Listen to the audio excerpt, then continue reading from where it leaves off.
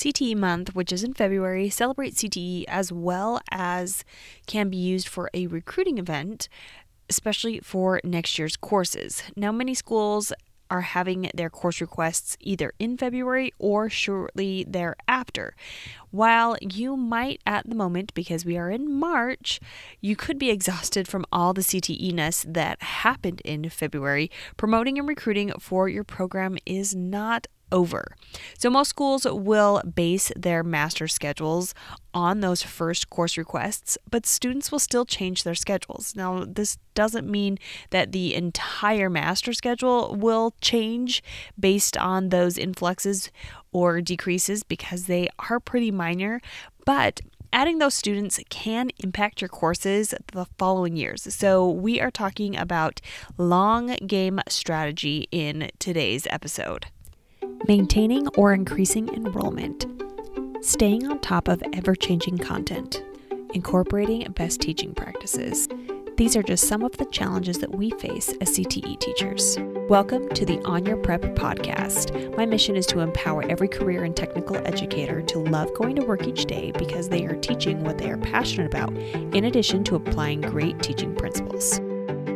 So I've said it before and I'm going to say it again. You need to be showing up and doing things consistently. And I actually heard an analogy today saying that is the bare minimum. Showing up and being consistent is like going to work every day with pants on. So you've got to be doing it. So when it comes to recruiting for your programs, you do need to make sure that you are always presenting yourself. So we're going to be talking about different ways and different strategies that can help you stay consistent and make it so that it's not much more work for you than your teaching job already is. So the first thing we're going to talk about is keep promoting and recruiting by celebrating your students. So the end of the school year brings many different ways to celebrate students. If you haven't started yet, highlight those students regularly. So this can be done with some sort of weekly student spotlight. You'll want to get their photo and gather some sort of testimonial or even questions to the following answers. So what is your career goal? What are your hobbies? Why did you decide to take this specific course? What is your favorite part of this course? What advice would you give to future course students? More information about spotlighting students can be found on a previous episode, specifically episode 14, which I will link in the show notes. But then there are also some different blog posts and articles on my website that you may be interested in checking out to find more out about doing those student spotlights. So you do want to be strategic in how often and the order that you post them. So if you want to recruit more female students, post your female spotlights more frequently, even if you don't have that ratio of female to male, you can still post them more frequently to attract those students.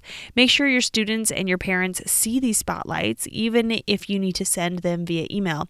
Families love to brag about their students being spotlighted, so let them do the sharing for you. As you get closer to the end of school year, celebrate the post-secondary choices your students are making. Are they choosing to go to a technical college? Or will they be signing on with a trade union? Or are they starting an internship? Or whatever they choose to do, whether it's higher ed, post-secondary, whatever they're doing, make sure to highlight those choices that those students are making and make a big deal out of those choices and the next steps that they will be taking.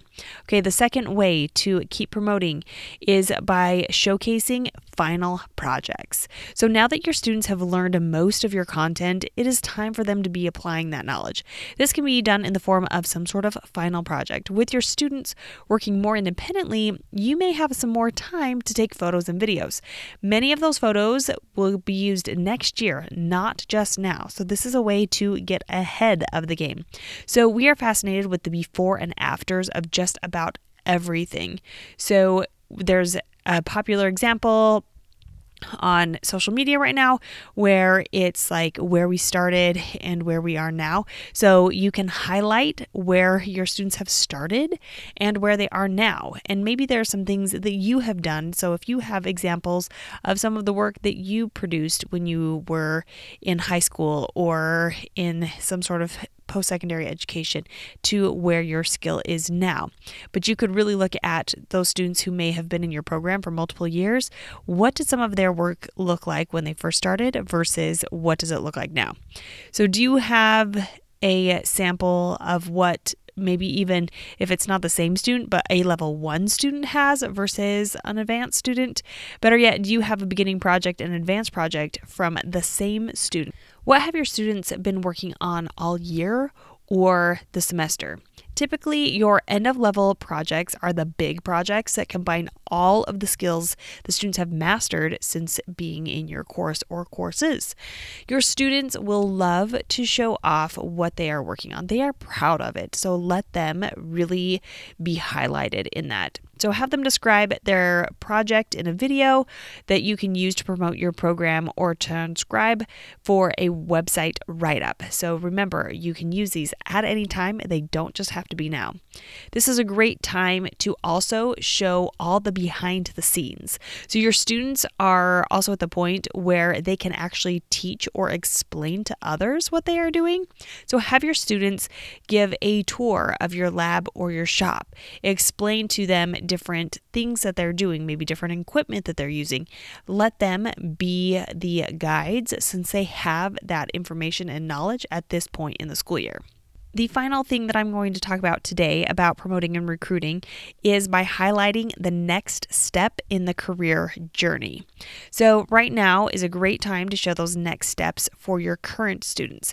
Continue to show your current students where they go from here. Is there a specific class that they should take next? So I'm talking more about your lower classmen rather than your upperclassmen, because we already talked about highlighting those upperclassmen and where they are continuing to, but we are specifically focusing on those lower classmen and the ones that you currently have. So connect with some sort of post-secondary options to highlight for your current or future students. So you've got your technical colleges, your trade schools, your universities and unions, and they would love to visit your classes as guest speakers now. So once again, it is something that you could do with your upperclassmen, but really your lower classmen, this is getting them hooked so that they can take more of your classes. So other great options for guest speakers are former students who are working in your career field or are only one step or two ahead of your current students.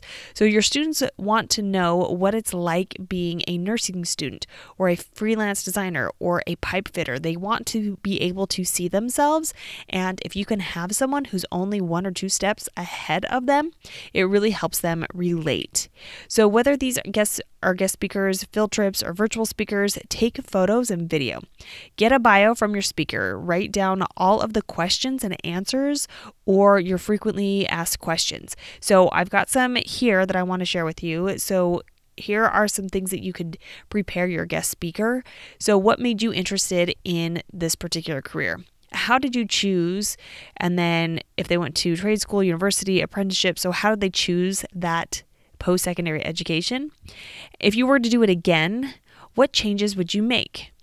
What is your advice for a student who wants to go into blank? What surprised you the most about post-secondary education? What other possibilities will there be in your education? So these are some great ways to continue to promote and recruit for your classes, even if you have just finished with your course requests. So the end of the school year is a great time for you to take a ton of photos and videos, especially because your students are further along in your courses and they're doing projects, big things that really will photograph and video well. Your students are also at the point where they can explain what they're doing to others. So spend some time creating student spotlights to show diversity in gender, race, disabilities, and interests of your students, and make sure that you are collecting some behind the scenes. This is a fabulous time to get that done. And then you can actually use the content that you get right now, so those videos and those pictures, you can then make sure that you can use that in your strategy for all of next year.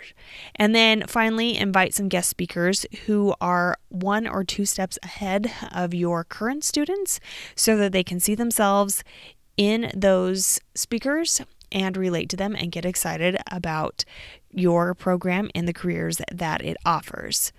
Today, I talked a lot about doing videos and photos and gave you some questions, but if you are really wanting to write captions or write blurbs that you can put on your school website or send to your PR person that really explains what is going on in your courses, make sure that you grab my free Done For You captions. They are specifically geared to CTE teachers and promoting classes and your programs and what you are doing with your students, and you can get those at kristenmasick.com/captions.